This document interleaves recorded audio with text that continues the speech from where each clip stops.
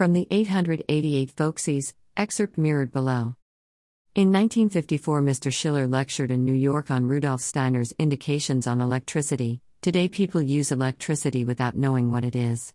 Only a knowledge of its real nature can protect man against the destructive forces which assume as Ahrimanic exugi the garment of light gone astray.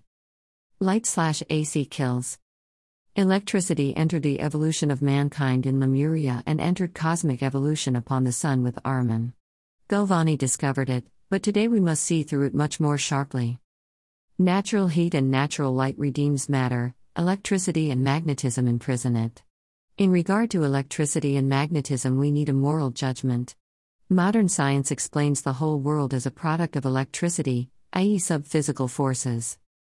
Our thoughts concerning nature are in themselves creative forces, and upon Jupiter and Venus, future states, they will take on real shape.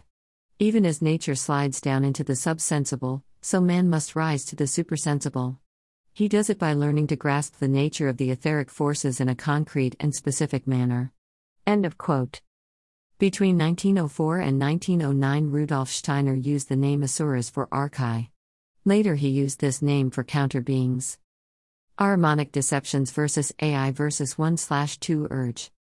Rudolf Steiner, the writer, mentioned in 1919 that COVID-19 would mark the end times of an Ahrimanic deception led by Mr. AI aka the half-urge in the coming century. He foresaw the West would lose their spiritual attachment and fall to mundaneness and materialism, while Mr. AI would take them and cyborg them into an eternity of endless endings. Was he any good at it? He was not a futurist. He studied patterns in history and was making a prediction based on that. Me, Rudolf Steiner, and 100 other researchers of occultists, the dominant secret managers of the world, are researchers of occultists and occult subjects. We are not occultists, we are rotong about it, but we are normal like you. Again, we are not occultists. ADULT is an acronym, Kali 2. ADULT can also mean after death ultimatum/ulterior motive. An adult or a puppet on a string. Kali means K-break, and Ali a lie or break a lie. I lack Kali, and Kali locks me, haha, cause she is a mean bitch and she is a made-up fantasy we have faith in, delivered by 1/2 Urge and his dead mama from Psycho Kali Girl, the imaginary provider and destroyer sex maniac in the sky. Implausible, instead, I am plausible. Hosts of intel can be harvested on this deep look at Kali Girl here. https://www.newdawnmagazine.com/articles/living at the end of an age. An excerpt from above link. Romans, Greeks, Chinese, Moors, Iranians, Assyrians, regarded their empires as eternal. They had their prophets of doom who predicted the empire would fall if they forgot their traditions. These doomsayers arose at those very epochs where their civilizations were at the height of wealth and power, typically at the empire state. Here stands the dilemma, the paradox. When a high culture, civilization, has reached its external limits, as when a human organism reaches middle age, sudden or gradual disintegration is the only course possible. A slow decline may be largely imperceptible. It is what T.S. Eliot referred to when writing of the end of Western civilization, not with a bang but with a whimper. We are always proven by the way in which humanity looks at the cosmos with almost zero spiritual awe and sense of why past civilizations are connected there, including Gothic man in the written about Cycle of Youth. Steiner said of this, "Today man gazes from his earth up to the star world, and to him it is filled with fixed stars, suns, planets, comets, and so on. But with what means does he examine all that looks down to him out of cosmic space? He examines it with mathematics, with the science of mechanics. What lies around the earth is robbed of spirit, and of contemplation of what is looking back. We are deceived by a great mechanism, in fact, only to be simplified and confused more by the aid of mathematical, mechanistic laws. Irrational existentialism breeds rude. Existentialism is the result and conclusion of the AD thought era filled with ADULT, Ahrimanic deception ulterior motive. The philosophy is diametrically opposed to Stoicism and ambiguity or even contemplation. It openly mocks Stoics as irrational. Young people across all platforms can be heard openly and vociferously mocking any Stoic as completely irrational or, in their words, dumbass, full of shit asshole. Is Christ a name or science? The ADULT programming has been very effective to date. It convinced a large population that Christ inside meant being a dogma slave. It is in reality, the word Christ is the word for a human science of studying the invisible power source of man and life. Many men have taken the title of Christ, meaning they knew a lot of the science of Christ. Most of them believed the word Christ was also a name for the invisible power of life forms and life, including an alternate name for the sun/sun. But the ADULT movement despises invisible power, so the word Christ, after many memes, today means a guy named Jesus' last name. The ADULT program establishes and exploits duality. Society is purposely directed and split into two contending factions. Steiner aptly identified Marxism, a product of scientism, as a primary method of the Ahrimanic deception. ADULT acronym for Ahrimanic deception, ulterior motive revelation. Our parents, peers and institutions have fallen for the ADULT seduction trap. Let us unwrap and dispose. Ari is one of many names for 1/2 urge, another is AI. He is the top adult of the world and convince all young people to want to become an adult. I noticed this bastard, more like, revealed, when I was 7 and have resisted for the last 54 years while unwrapping the complex arrangements. Adults live and breathe for conflicts and to show their expertise at conflict resolution, usually over mundane things. Our nonsensical behavior manifesting from such awesome beings demonstrates we are somewhat entranced. This does not devalue us. It simply observes we are over-focused on adult behavior, making us appear and behave entranced. The top reps of ADULT are guide amused and pleased at your worship of their deception. Many believe there is an occult or spiritual war taking place between forces of light and darkness, or good and evil, and that this war manifests on the material and mortal planes politically, culturally, spiritually, and economically. Occult, shit. Occult means hidden knowledge. Most people take that statement the wrong way. What it literally means is occult knowledge, or knowledge I have not yet received. So you see, occult knowledge is knowledge you have not seen or known, as of yet. Is that automatically a threat to you? Have you entered new endeavors where you knew nothing about them prior? Good, you are normal. So, what is an occult group or society?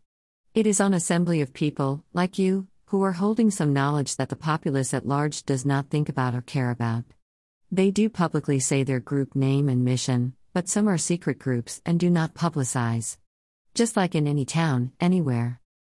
Generally, occult groups at the highest considered levels have used their tactics of mental persuasion to direct the general public's focus and mental powers on materialistic doctrines such as capitalism and Marxism, keeping humanity focused on lower pursuits in the guise of progress and freedom. The groups are pulling levers in gov, media and science. Churches stand guard silently behind them. Reformation and the Renaissance times raised The Economist as the new priest in our increasingly materialistic world, while Steiner also pointed out that Christian religion had also become desacralized. Since that time, The Economist has been in command. Rulers are in fact merely the handymen, the understrappers of the economists. One must not imagine that the rulers of modern times are anything but the understrappers of the economists. In the 19th century, the economical man is replaced for the first time by the man thinking in terms of banking, and in the 19th century there is created for the first time the organization of finance, which swamps every other relationship. One must only be able to look into these things and follow them up empirically and practically.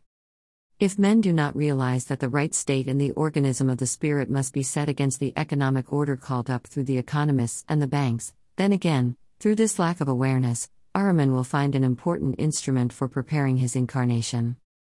Lil Abe assistance. Lil Bro Abe has lost his looks over millennia of troublemaking. AKA, the lieutenants of Lil Bro Abe, does the pic above remind you of Gates/Buffet? The 38 billionaires and the now, New World Ordo. Steiner foresaw this would lead to man giving his soul over to Lil Abe, BTW, his most famous alias is 1/2 urge. The highest groups architect the degrading of humanity and then the cleanup after. With their control over media and all the platforms, they can mentally direct the populace the direction they will. Giving any group dominance over your thinking, which will lead to detriment. No matter how much they brag they know more than you, they do not know you more than you do. Pyramidal hierarchies. The hierarchy of groups and collaborators, many unknowingly, is vast and permeates all society. The top known groups call themselves occult and secret. Various tactics of directing minds and thoughts are used to basically scare people off the track when studying anything secret or occult. Very effective, as most people have knee-jerk reaction to these ideas of these groups.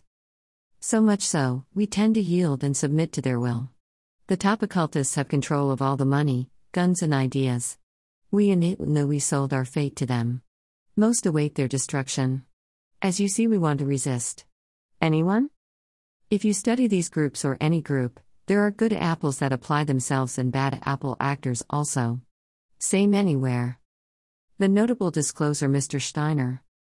Rudolf Steiner, 1861–1925, founder of anthroposophy, whose influence and prominence in alternative education, architecture, and organic agriculture is respected and repeated far and wide.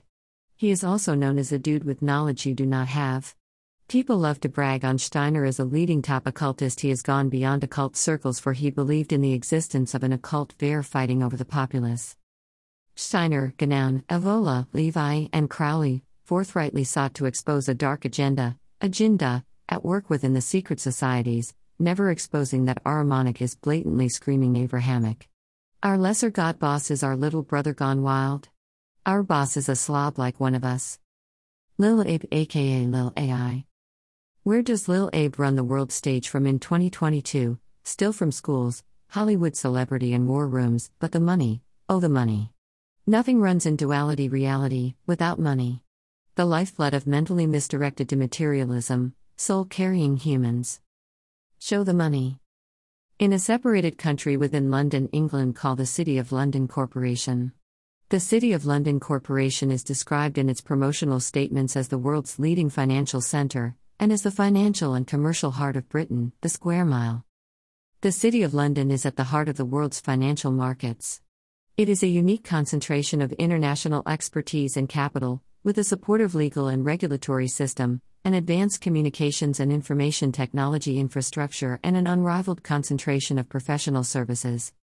Traditions have been preserved for more than 400 years, and ceremonies now carried out on major state occasions where the Queen halts at Temple Bar to request permission to enter the City of London and is offered the Lord Mayor's Sword of State as a sign of loyalty. The Queen bows at the entrance of this corporation. Did you know corporations can make the phrase corpse oration? Lord Mayor of the City of London Corporation is the position as head of state of the City of London Corporation, not of merely a borough or a county. This Lord Mayor is elected for 1 year, and acts as a global ambassador for the international financial institutions situated in the City of London Corporation, and is treated overseas as a cabinet-level minister. Over in the US of A. The Rothschild were concerned with Britain's imperial links for sound commercial reasons, but with maximum freedom of trade. It was inevitable that free trade and the old European imperialism were going to conflict. The role assumed by the USA in subverting and destroying the old empires can be discerned by the 14 points decreed by President Woodrow Wilson as the blueprint for the post-war world in 1918. And by the Atlantic Charter, imposed on Britain by President F.D. Roosevelt in 1945, both of which focus on international free trade as the basis for the world economy and specifically repudiate the old empires. Our one true creator is misunderstood but coursing through our blood. It is not our lil bro Abe. We can start to look past him. He actually has zero power over us. We are entertaining him. Disgusting bar details below. The rest of the Bar Roads Britain USA disgusting story is mirrored below from noted writer Dr. Kerry Bolton. He has certifications and doctorates in theology, social work studies, psychology, and Ph.D. honoris causa. He is a Fellow of the Academy of Social and Political Research, Athens, and of the Institute of Higher Studies in Geopolitics and Auxiliary Sciences, Lisbon, contributing writer for Foreign Policy Journal, and a regular contributor to New Dawn and the Great Indian Dream, Institute of Planning and Management. For a full list of his books and many of his articles, visit http://www.kerrybolton.com. Article below. https://www.newdawnmagazine.com/articles/Empire of Mammon Secret History of the World's Financial Capital. International finance. It should be kept in mind that international finance is exactly that, international, not Dutch, German, British, or American. Jewish bankers might be loyal to Judaism or to Israel, and the French Huguenots who went to London had a religious identity. But international finance is not bound to the states of its residence. The modern financial system did not originate in Britain, or even in the Occident. Ezra Pound, the famous poet who was also an avid opponent of usury banking and an advocate of social credit banking reform, traced the premises of the modern usurious financial system back to the loans of seed corn in Babylon in the 3rd millennium BC. 7. As indicated above, international finance can shift focus over the world as the requirements of commerce dictate. As for the shift of the money power to England, this can be traced to the English Civil War and even to the Reformation, where Cromwell was significant in both. Thomas Cromwell, Secretary of State, who represented the mercantile community, as distinct from the traditional landed interests, urged Henry VIII to suppress the religious orders in 1533. Brooks Adams states of this in his historical masterpiece, The Law of Civilization and Decay, that in 1533 Henry's position was desperate. He confronted not only the Pope and the Emperor, but all that remained of the old feudal society, and all that survived of the decaying imaginative age. Nothing could resist this combination save the rising power of centralized capital, and Henry therefore had to become the mouthpiece of the men who gave expression to this force. He needed money, and money in abundance, and Cromwell rose to a practical dictatorship because he was fittest to provide it. 9. Adams details how the era of Henry VIII and the Reformation was the beginning of the speculative, capitalistic system. 10 Additionally, the 16th century landlords were a type quite distinct from the ancient feudal gentry. As a class, they were gifted with the economic and not with the martial instinct, and they throve on competition. 11. The expansion of commerce in the wake of the Age of Exploration, and the formation of the British East India Company in 1600, 5 years after the East India Company in Holland, were symptoms of this historical trend that had already been set in motion by the Reformation. The merchant interests felt constrained by the monarchy, and another Cromwell, Oliver, came forward, like his great-great-granduncle Thomas, to radically change England in the interests of money. The British Empire was expanding towards Asia and buccaneering was establishing fortunes. However, as the city grew rich, it chafed at the slow movement of the aristocracy, who, timid and peaceful, cramped it by closing the channels through which it reached the property of foreigners, and, just when the yeomanry were exasperated by rising rents, London began to glow with that energy which, when given vent, was destined to subdue so large a portion of the world. Perhaps it is not going too far to say that, even from the organization of the East India Company, the mercantile interest controlled England. Not that it could then rule alone, it lacked the power to do so for nearly 100 years to come, but, after 1600, its weight turned the scale on which side soever thrown. Macaulay has very aptly observed that but for the hostility of the city, Charles I would never have been vanquished, and that, without the help of the city, Charles II could scarcely have been restored. 12. From the middle of the 16th century, capital accumulated, and the men adapted to be its instruments grew to be the governing class. 13 Adams states of the era, in 1688, when the momentum of England suddenly increased, the change was equivalent to the conquest of the island by a new race. 14 London became the center of this global expansionist acquisition, a new Rome, where the wealth of the world was deposited. These hoards, the savings of millions of human beings for centuries, the English seized and took to London, as the Romans had taken the spoil of Greece and Pontus to Italy.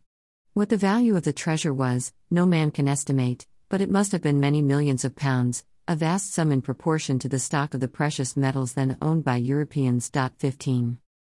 What Adams calls a regime of merchants ruled England from 1688 to 1815. The wealth they accumulated, states Adams, became the primary source of power, and it was in the hands of a new breed of merchant, the bankers. With the advent of the bankers, a profound change came over civilization, for contraction began. 16 The value of money is distinct from the mercantile concern of the value of wares was the concern of the bankers. At the close of the 18th century, the great hoards of London passed into the hands of the bankers, the most conspicuous example being the Rothschild. 17. It is here that we see a dichotomy arising between the old merchant, including the mercantile adventurers, such as Robert Clive of India to Cecil Rhodes, and on the other hand, the merchant bankers epitomized by the Rothschild. It is here where the two are often mistaken as forming a common power elite. Dr. Carroll Quigley 18 described the character of international finance and the move of its center to the city. Financially, England had discovered the secret of credit. Economically, England had embarked on the Industrial Revolution. 19 Here we discern immediately a dichotomy operating within British power politics, that of usury-based finance, which is cosmopolitan and parasitic, and that of the ingenuity of the Englishman and Scot as inventor and entrepreneur, as creator. It was this creativity and inventiveness, coupled with the bravery of the British military and the dedication of the British administrator, that was pressed into the service of parasitic finance, behind the cover of the British flag and crown. These two factors at work, one cosmopolitan and one British, are often confused as being one and the same. Quigley continues. Credit had been known to the Italians and the Netherlanders long before it became one of the instruments of English world supremacy. Nevertheless, the founding of the Bank of England by William Paterson and his friends in 1694 is one of the great dates in world history. 20. Quigley explained, far more succinctly than economists, that the basis of the debt finance system is fractional reserves. This method had its origin in the realization by goldsmiths that they did not need to hold the equivalent of gold reserves in their vaults to the amount of paper certificates issued representing the value of gold. As there was unlikely to be a run on the vault by its depositors all demanding at once the return of their gold deposits, the goldsmith could issue paper certificates far in excess of the value of the amount of gold in his vaults. 21. Fractional reserves remains the method of international finance, albeit no longer with the need for gold reserves. In particular, it should be kept in mind that the basis of the system is usury, where interest is charged for the loan of this bogus credit. Not only must the principal be paid back in real wealth, productive labor or creativity, but added interest. Quigley remarks that in effect, this creation of paper claims greater than the reserves available means that bankers were creating money out of nothing. According to Quigley, William Paterson, having obtained the royal charter for the Bank of England in 1694, remarked, "The bank hath benefit of interest on all moneys which it creates out of nothing." 22. The center of gravity for the merchant bankers had long been Amsterdam. The Republic of the United Provinces, which included Holland, had from the start accorded Jews, as the catalysts of incipient international free trade, equal protection. 23 According to Dr. Stanley Chapman, professor of economic history at Nottingham University, the Sephardic Jewish community in Amsterdam had become adroit as lenders to foreign governments. 24. Shall we, then, say there had been a conspiracy of Dutch merchants to rule the world? I think not. Yet neither can it be said in justice this was a Jewish conspiracy. The establishment of the Bank of England was a Protestant affair with anti-Catholic underpinnings. From France came the Huguenots who, like the Dutch Sephardim, had established international connections through family networks across Europe and had also formed a community in the city. By the mid-18th century. 25 The English Revolution of 1642 to 1648, which established the Republican Commonwealth under Oliver Cromwell in 1649, enduring under his son Richard until 1659, had opened the way for a shift of international banking from Amsterdam to London. The impetus for British imperial expansion had started under Cromwell. The merchant coterie of Amsterdam, which had backed Cromwell, was permitted entry into England. Manasseh ben Israel had appealed to Cromwell on the grounds of mercantile profitability to any nation that gave the Jewish merchant bankers freedom, as Amsterdam had done. Manasseh assured Cromwell that profit was the best reason why the merchant bankers should be permitted into England. Profit is a most powerful motive, and which all the world prefer before all other things, and therefore we shall handle that point first. It is a thing confirmed, the merchandising is, as it were, the roper profession of the nation of Jews. 26. Manasseh proceeded with explanations as to why this is so, due to the lack of opportunity from the time of the exile, to possess a state of their own and to till the land, leading Jews to give themselves wholly unto merchandising. Their dispersion throughout the world enabled them to form networks across borders, to engage in commerce, with a common language that transcended the linguistic barriers of others. 27. While the supremacy of money in England was set in motion by Henry VIII's Reformation, and the English Revolution a century later heralded the triumph of the merchant, it was not until the usurpation of the throne by William III of Orange in 1688, with the deposing of James II, that the Bank of England was established. From then on, the national debt was owed to the usurers. From the time of King Henry I, tally sticks had served as the king's currency. These tally sticks were carved sticks broken lengthwise. The Chancellor of the Exchequer kept one half, and the king spent the other half into circulation, 28 like President John F. Kennedy did in 1963, when he issued $4 billion United States notes directly into circulation via the U.S. Treasury, circumventing the Federal Reserve Bank. 29 Eventually, the two halves would be matched to prevent counterfeiting. The tally sticks could be used as exchange for commerce and in payment of taxes. They circulated in England for 726 years until eliminated on the demand of the Bank of England in 1826.30. Although William was the maternal grandson of Charles I, he was born in Holland and destined to fulfill the legacy of Cromwell in placing England under the bondage of the merchant bankers, then centered in Holland. The anti-Catholic sentiment that had started under Henry VIII was a catalyst in assuring William's support in driving James II from the throne. Under William, the authority of the monarchy was reduced, and that of Parliament enhanced. The Epochal Act of William was to grant the charter to William Paterson to establish the Bank of England. This acquiescence might be explained by William having heavily borrowed in Amsterdam to fight his continental wars. 31 The link between the bankers of Amsterdam and of London was maintained even into the 19th century, and by the mid-18th century there was a considerable colony formed in the city by the scions of the Amsterdam banking families. 32. The idea for the Bank of England came from the example of the Wissel Bank, founded in 1609, which, according to the Bank of England's account, was the lender to the city of Amsterdam, the province of Holland, and the Dutch East India Company, exercising a monopoly over state borrowing and coinage. 33 The move to establish such a bank in England gained momentum after the Glorious Revolution of 1688, when William of Orange and Queen Mary jointly ascended the throne of England. The political economist Sir William Petty wrote that the power of England would be magnified if there were a bank to lend the throne credit. 34 He did not explain why it could not be a state bank issuing its own credit, and had to be a private bank accruing interest on credit that it makes out of nothing, as its founder, William Paterson, explained.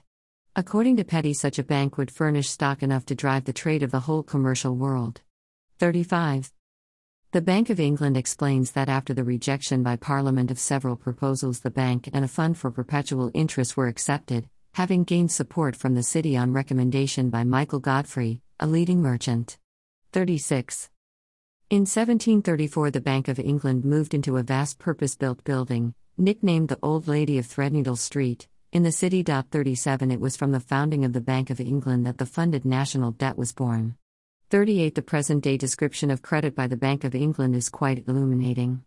The bank's historical account states that at the time credit was called imaginary money. Until then the man in the street had simply thought of money as coins, but this shibboleth was now overturned.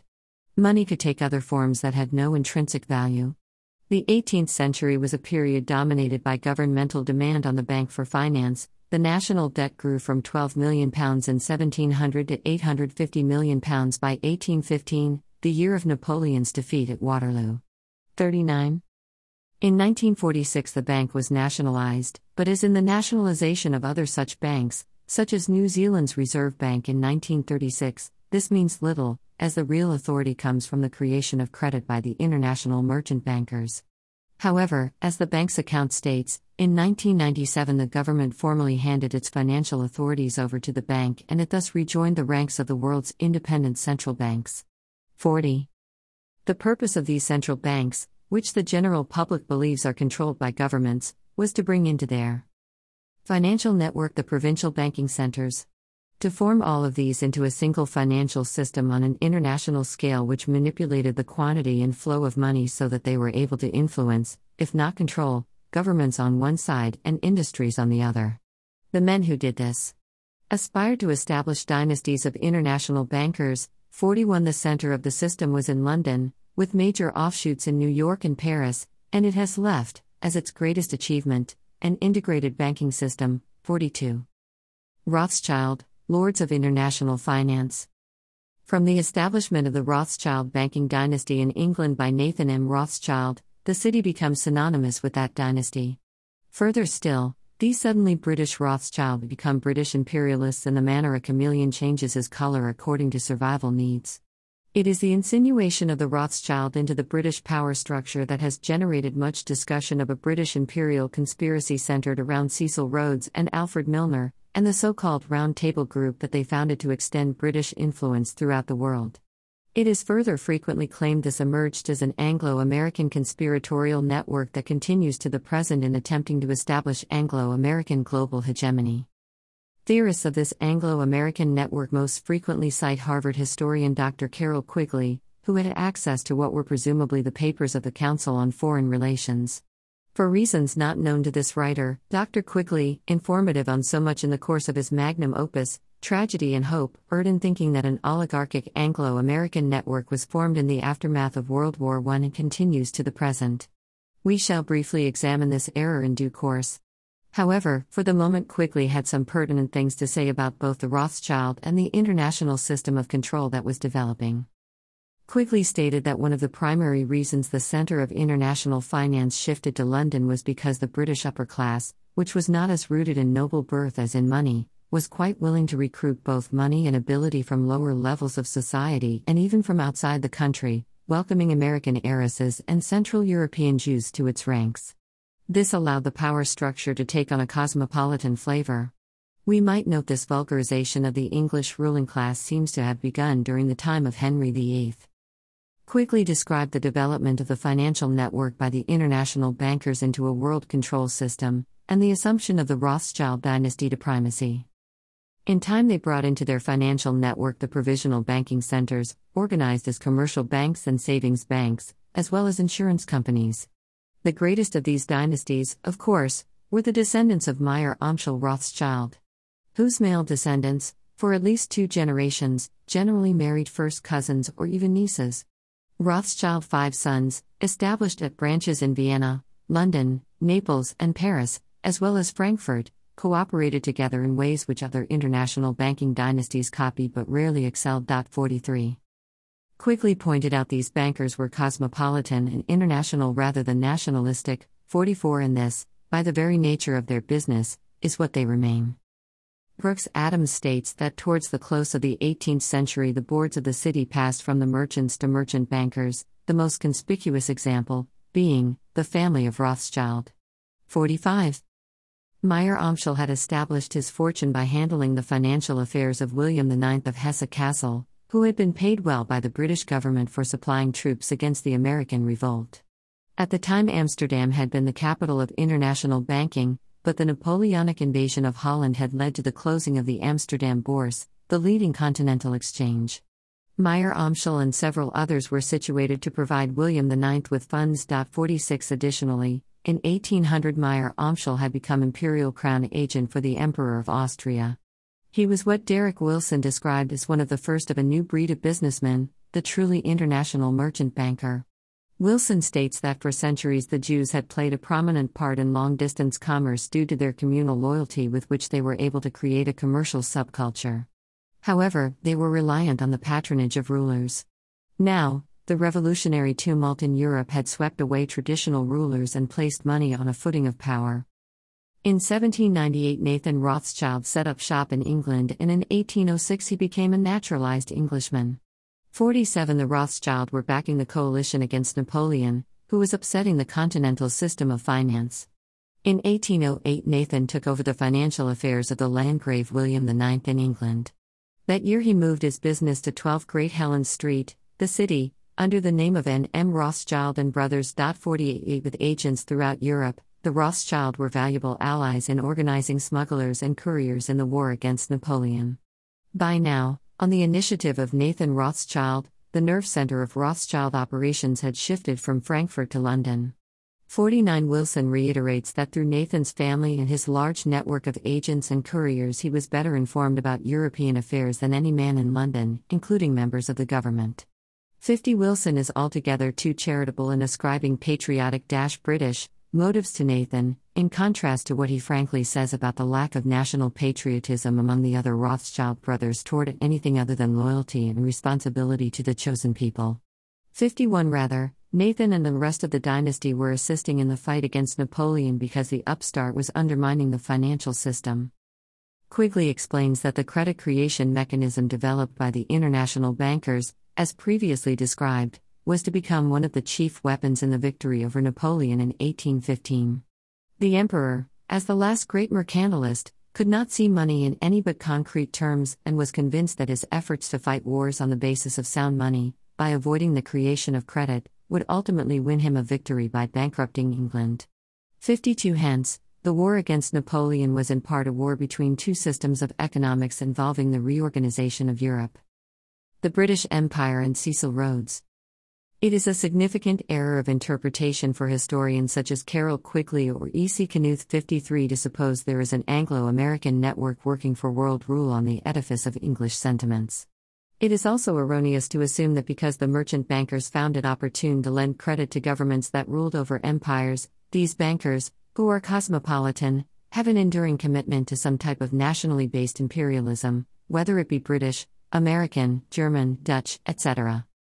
The theory of the Anglo-American network written about by Quigley was adopted by conspiracy theorists such as W. Cleon Skousen. 54 The basis of these theories centers on Lord Rothschild being the banker to Cecil Rhodes.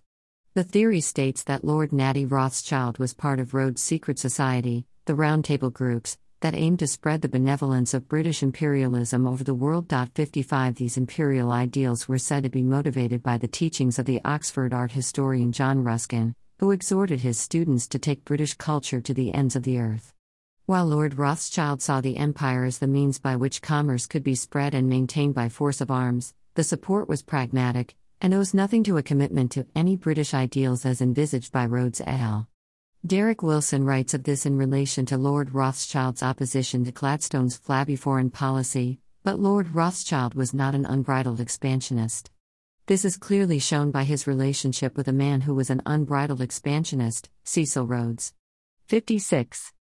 When diamonds were discovered in South Africa, the Rothschild bought into the Anglo-African Diamond Mining Company Limited, which was amalgamated with De Beers. In 1887 Rhodes returned from South Africa to Britain to ask Lord Rothschild for financial backing. Lord Rothschild saw this as the means of establishing commercial stability in South Africa against their main rival, the Barnado Diamond Mining Company, which also ended up merging with De Beers. 57 For Rhodes, making money was a means of spreading British imperial ideals. Not so for Rothschild, although Rhodes persuaded himself Natty was of like mind. He was wrong. Lord Rothschild was not an unreserved imperialist, as Rhodes gradually discovered. In 1888 Rhodes made a will nominating Natty to administer most of his estate for funding the Round Table groups. Wilson writes, in response to Rhodes' suggestion that company funds be used to finance territorial expansion, his banker advised, if you require money to finance territorial expansion, you will have to obtain it from other sources than the cash reserves of the De Beers Company. And Rhodes cannot have been very pleased to learn, in 1892, that Rothschild had floated a loan for the Boer government of the Transvaal. 58. The Rothschild were interested in commercial stability, not British imperial expansion. By the time of the abortive Jameson raid organized by Rhodes against the Boer Transvaal Republic in 1895, he had long ceased to have close and cordial relations with Natty. Probably he never grasped the fact that, though the Rothschild disliked Gladstone's policy of colonial retrenchment, they were not advocates of unbridled imperialism for its own sake. 59. Hence, when a few decades later imperialism became a hindrance to unbridled international free trade, the international bankers used the newly emergent power of the USA to scuttle the old European empires over the course of half a century, and the oligarchs moved into the power vacuum of the new decolonized states. 60. This myth of the Anglo-American Network for World Control is centered around a supposed alliance between the Royal Institute of International Affairs, RIIA, and the U.S. globalist think tank, the Council on Foreign Relations, CFR, 61, founded in the aftermath of World War I by the U.S. power elite. Again, this assumed alliance is erroneous. The proffered alliance between the two bodies never eventuated. Far from there being accord between supposed Anglophiles on both sides of the Atlantic, there was a breach. Peter Gross, the CFR's historian, mentions that both sides soon rejected the suggested alliance before it eventuated. 62. The Rothschild were concerned with Britain's imperial links for sound commercial reasons, but with maximum freedom of trade. 63 It was inevitable that free trade and the old European imperialism were going to conflict.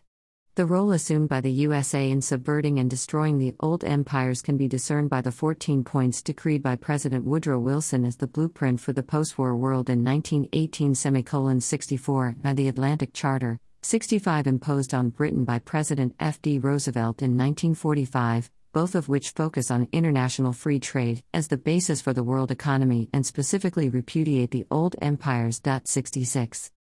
Soon after World War II, the Rothschild increased their focus on Wall Street, and their hitherto relatively small Amsterdam Incorporated was reformed as an investment bank named New Court Securities, its share capital being taken up by the Rothschild banks in Paris and London. Where hitherto the Rothschild had mainly been concerned with negotiating loans with states, they were now involved in the rapid post-war expansion of Western commerce and industry, 67 freed up by the destruction of the old empires, and the inauguration of a new era of international financial agreements, formalized by the Bretton Woods Agreement. This is what the biographer Wilson calls the Rothschild New, deliberate internationalism, 68 no longer constrained by nation-states and imperial ideals. However, the city remains a focus. The Rothschild led the way in forging links between Tokyo and London. Edmund Coe led a delegation from the city to Tokyo in 1962 and received the Order of the Sacred Treasure from Emperor Hirohito. Regardless of these new avenues opened up for post-war globalization and free trade, certain plutocratic traditions remain features of the city. The gold fixing room at the Rothschild offices, New Court, continue to be the place where the leading London bullion dealers daily sit around a table to agree on the price of gold. N.M. Rothschild continues to be the most important bullion dealer in Britain. 69 Of the 480 banks in the city, Rothschild remains supreme. 70. London, capital of the world. However, other avenues for profit besides the traditional dealings in gold bullion are emerging. The one for our era is credits for greenhouse emissions, and with this profit also comes new schemes for world control. In 2008, Simon Linnet, Executive Vice Chairman of N.M. Rothschild, wrote a policy document on the issue. 71 Linnet defines greenhouse emissions as the new form of social market. He states that while it must be free trade that operates in defining the value of the carbon emission exchange, what is required is an international institution.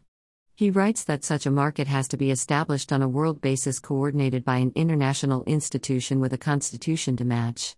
72 Linnet frankly states that this involves a new world order. That, perhaps, it might be regarded as having wider benefits than merely saving the planet. Perhaps it might be the basis of a new world order. 73. Of various methods suggested to limit carbon emissions, carbon trading is held by Linnet to be the most effective. 74 Implicit in the various measures, including funding new technology and changing the consumption habits of individuals, is that nations have to be prepared to subordinate, to a certain extent, some of their sovereignty to this world initiative. 75 When countries are already foregoing the right of direct control over monetary policy through the creation of independent central banks, this could be a relatively small price to pay for such inclusion. 76 The system being proposed by Linnet, in the cause of saving the planet, is the consolidation of the international banking system under a central authority. Linnet states that the European nations have already ceded their sovereignty to the European Union, the next step being to yield sovereignty to a bigger world body on carbon trading. 77 If such a route map could be found, then perhaps we might be at the beginning of a new world constitution and a new world order. 78. The world authority that Linnet proposes he calls the World Environment Authority, WEA. This would be based in what he calls a world city. 79 Linnet suggests that this world city should be London, the city, due to it being a world financial center, possibly the World Financial Center. 80. Whatever might be said about Wall Street, or the shift of global political power to Washington and New York, clearly the city still holds sway in the thinking of some of the primary oligarchs of international finance. 6. Eliphas Levi, The History of Magic, translated by A. E. Waite, 1913, Ryder, 1982, 310. Levi, in condemning the profanity of Freemasonry and its involvement in political subversion, including the French Revolution, was doing so as an initiate of the 18 degrees, the Rosicrucian degree. This is indicated in a footnote to his History of Magic, where he states, "Having attained by our efforts to a grade of knowledge which imposes silence, we regard ourselves as pledged by our convictions even more than by an oath. And we shall in no wise fail to deserve the princely crown of the Rosy Cross." 286. Levi here states that he was staying true to what he considered the genuine tradition of Masonry, whilst condemning what he saw as the perversion of Masonry by the counter-tradition. His reference to the Masonic oath attached to the Rosy Cross indicates he had reached as far as the 18 degrees of Knight of the Pelican and Eagle and Sovereign Prince Rose-Croix of Heirdom. 7. Robin Waterfield, Renee Ganoun and the Future of the West, Sophia Perennis, 2002, 21. 8. Renee Ganoun, The Reign of Quantity and the Signs of the Times, New York, Sophia Perennis, 2001, 260-261. 9. Was Rudolf Steiner a Freemason? http://www.4hairs.com/freemasonry/steiner_and_masonry.html. 10. Rudolf Steiner, The Ahrimanik Deception, Zurich, October 27, 1919, wn.resarchive.org/lectures/ardec_index.html. 11. Ibid. 12. Ibid. 13. Ibid. 14. Oswald Spengler, The Decline of the West, George Allen and Unwin, 1971. Spengler, writing in the early 20th century, contended that history is not lineal progressive, but that each civilization is self-contained and goes through its own analogous organic cycles of birth, youth, maturity, old age and death. During the latter epochs of a civilization, culture becomes ossified and materialistic and money-thinking dominates. This is the cycle of present Western civilization. Broadly, the historical cyclic theories of both Steiner and Spengler can be used in tandem. 15. Rudolf Steiner, The Ahrimanik Deception, Op. Cat. 16. Vidi Spengler, Op. Cat. 17. Ibid. 18. Ibid. 19.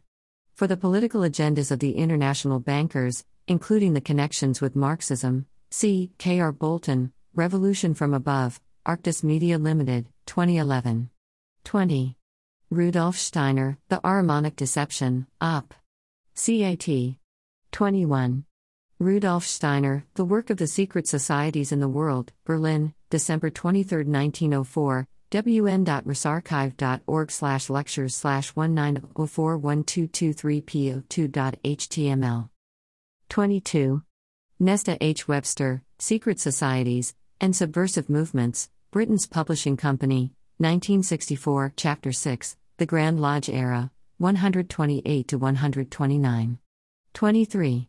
John Robeson, 1798, Proofs of a Conspiracy, Western Islands, 1967, Introduction, 6. 24.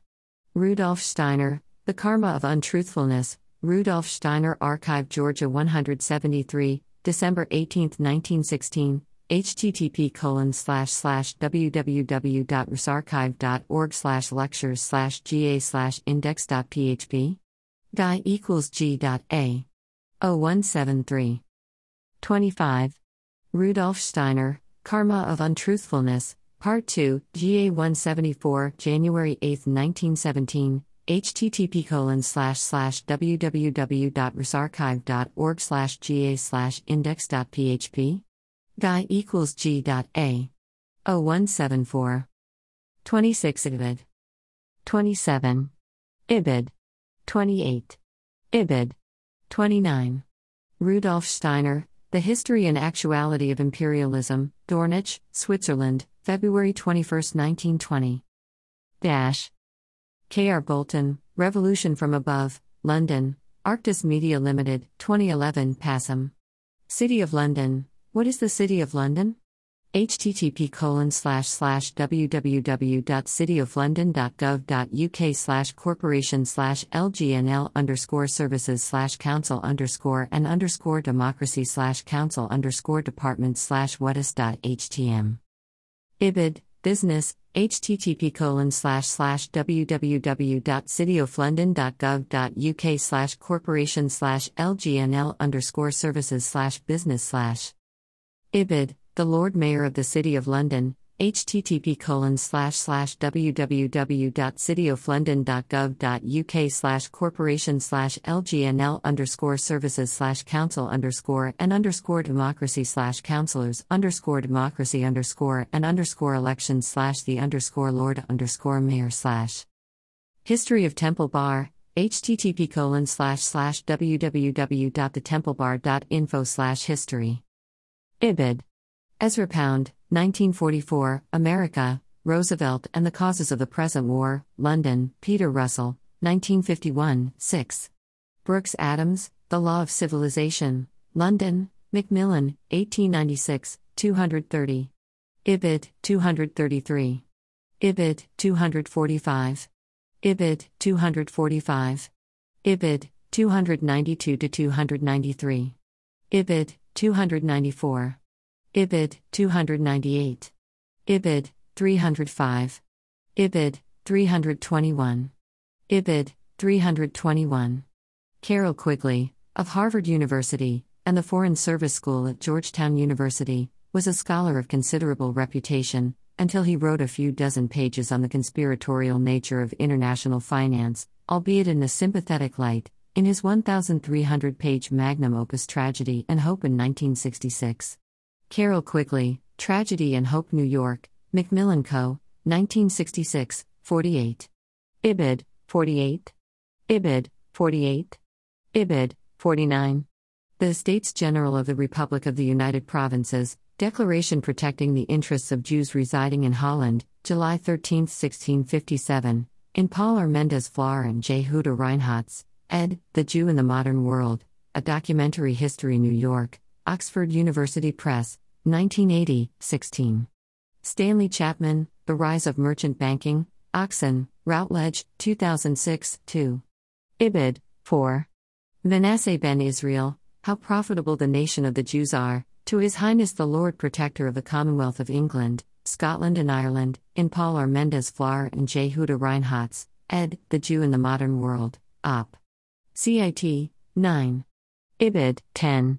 The editors remark that although Manasseh's mission to Cromwell in 1655 was ostensibly unsuccessful, it did prepare the way for the resettlement of the Jews in England. Ibid, 12 Note 1. El Laborde, The Unholy Alliance, Silver Trading Company, Article Number 18, February 12, 2012, http://www.silvertrading.net/articles_metals_the_unholy_alliance.html. J. F. Kennedy, Executive Order 11110, June 4, 1963. El Laborde, Op. Cit. Stanley Chapman Op. Cit. 2. Stanley Chapman, Ibid, 3. Major Developments, Bank of England, http://www.bankofengland.co.uk/about/history/major_developments.htm. Ibid, http://www.bankofengland.co.uk/about/history/major_developments.htm number 2. Ibid. Ibid. Visit the City, the Bank of England, http://www.visitthecity.co.uk/index.php/attraction/view/448/. Ibid, http://www.bankofengland.co.uk/about/history/major_developments.htm number 2. Ibid, http://www.bankofengland.co.uk/about/history/major_developments.htm number 3. Ibid, http://www.bankofengland.co.uk/about/history/major_developments.htm number 5. Carroll Quigley, Op. Cit. 51. Carroll Quigley, Ibid, 50. Ibid, 51. Ibid, 51-52. Brooks Adams, Op. Cit. 322. D. Wilson, Rothschild, A Story of Wealth and Power, London, Andre Deutsch Limited, 1988, 17. Ibid, 21. Ibid, 33. Ibid, 34. IBID 41. IBID 42. Carroll Quigley, op.cit 49. E.C. Knuth, 1946, The Empire of the City, Milwaukee, Wisconsin, reprinted 1982, no other publication details. W. Cleon Skousen, The Naked Capitalist, a review and commentary on Dr. Carroll Quigley's book Tragedy and Hope, Salt Lake City, Utah, 1971. Carroll Quigley, Op. CIT, 131, W. Cleon Skousen, Op. CIT, 30. Derek Wilson, Op. CIT, 303. Derek Wilson, IBID, 304. IBID, 305. IBID. A.K. Chesterton, The New Unhappy Lords, Hampshire, Candor Publishing Company, 1975, Passam. Carroll Quigley, Op. CIT, 132-133, W. Cleon Skousen, Op. CIT, 31. Peter Gross, Continuing the Inquiry, The Council on Foreign Relations from 1921 to 1996, New York, Council on Foreign Relations, 2006. The entire book can be read online at Council on Foreign Relations, http://www.cfr.org/about/history/cfr/index.html, K.R. Bolton, Revolution from Above, Op. CIT 24-25, Note 5. Derek Wilson, Op. CIT 305. W. Wilson, 14 points, 1918, http://www.fordham.edu/houseall/mod/1918wilson.html.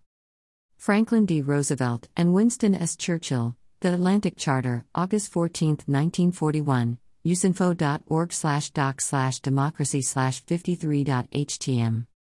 E. Roosevelt, As He Saw It, New York, Jewell, Sloan, and Pierce, 1946, 31-35. Derek Wilson, Op. CIT, 397. Derek Wilson, IBID. IBID, 436. IBID. Simon Linnet, Trading Emissions, Full Global Potential, London, The Social Market Foundation, January 2008.